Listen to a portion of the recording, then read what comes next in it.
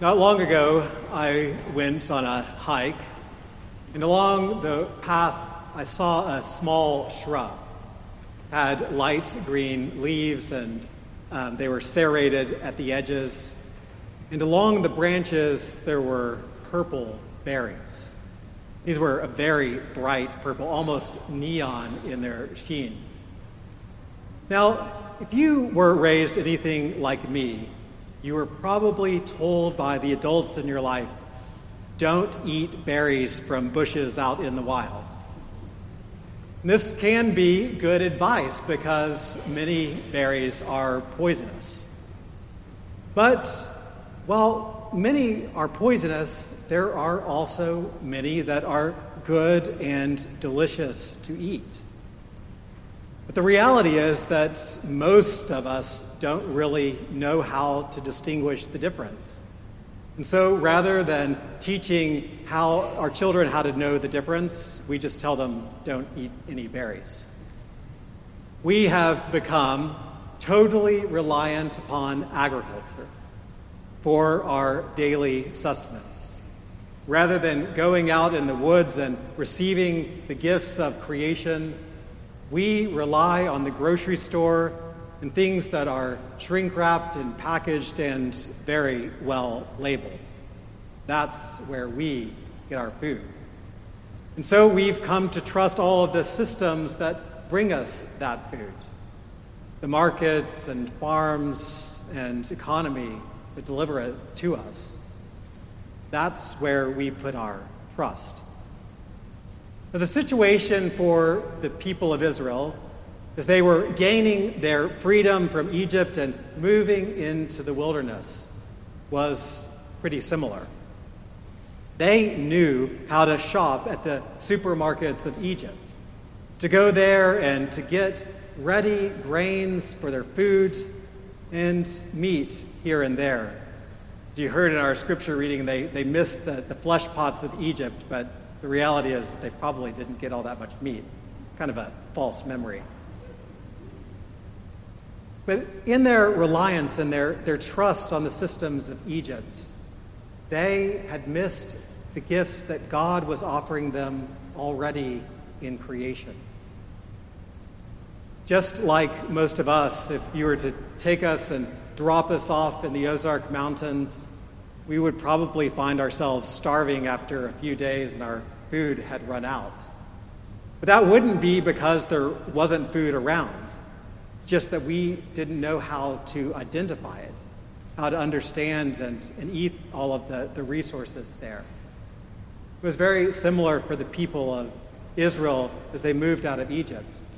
They were in the wilderness of the Sinai, and there was food there and available, but they didn't know how to recognize it because they were so dependent upon the systems of Egypt, those very systems that had so long enslaved them.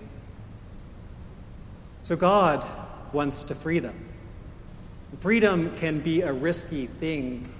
And when we begin to experience it in our lives, sometimes we can panic. And that's exactly what the people of Israel did. So they started to realize their food was running out. They panicked.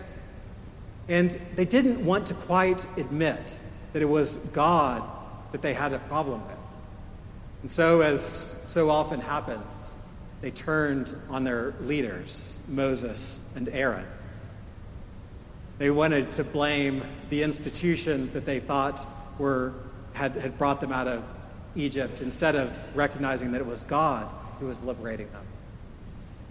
But through Moses and Aaron, God reminds them of the truth.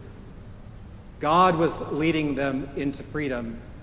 And if they didn't like their situation, if they weren't trusting of Moses and Aaron, it was really God that they didn't trust. God wanted to lead them into a whole new pattern of life, one in which they no longer relied on the empire as their way of life. If God had just led them out of Egypt and fed them in the way that Egypt had fed them, then they would probably have come into the promised land and set up a whole new Egypt, a little Egypt, with a new kind of Pharaoh, maybe Moses and Aaron would be put in their place, and they would then repeat all of those patterns of empire that they had learned. So God had to lead them into a totally different way, different pattern of life. And the way that God does this is really brilliant.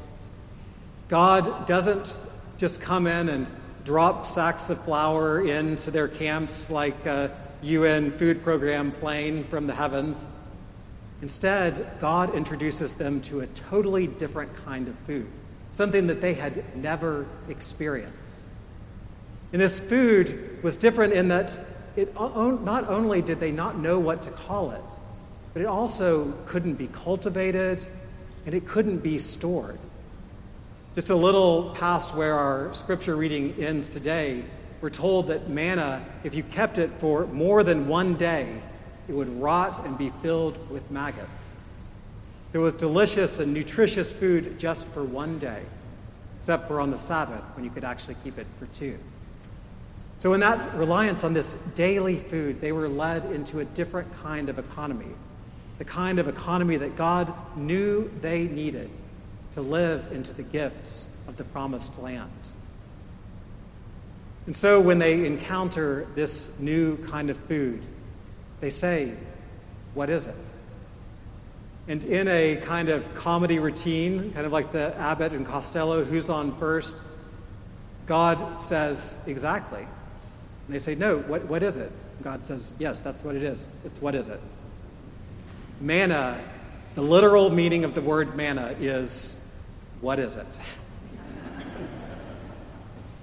And so they're given this gift that is always left as kind of a question mark. They don't know what it is. And though scholars have tried to figure it out over the years, we still don't really know what manna is.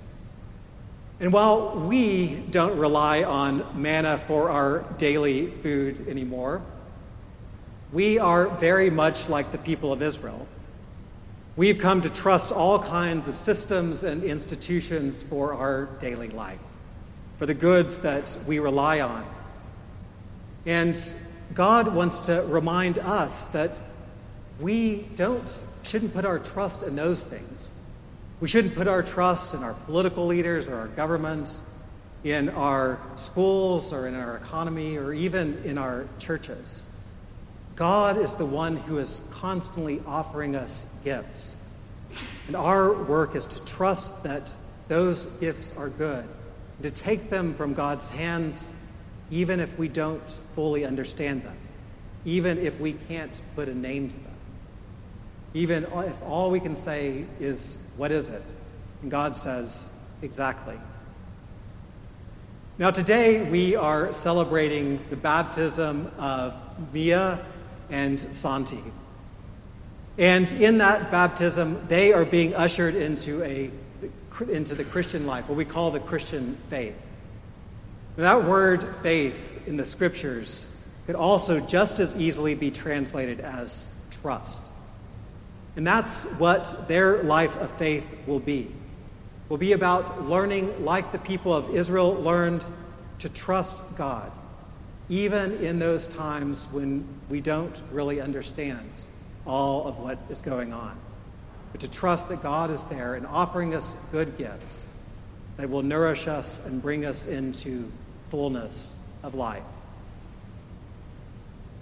Now, on that hike that I began with, I took some of those purple berries from one of the branches, and I held them out and offered them to my family.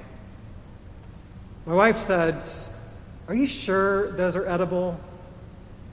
But my youngest daughter, Lucia, took a few from my hand, popped them into her mouth, and enjoyed their sweet flavor. She didn't do that because she knew what those berries were. She did it instead because she trusted me and the gift that I was offering. And that is how we too are to live in response to God. God is offering us all kinds of gifts. Gifts that we may not be able to put a name to or fully understand, But our work is to trust God. Even as we say, "What is it?" God will say exactly, "Eat and be filled." Amen.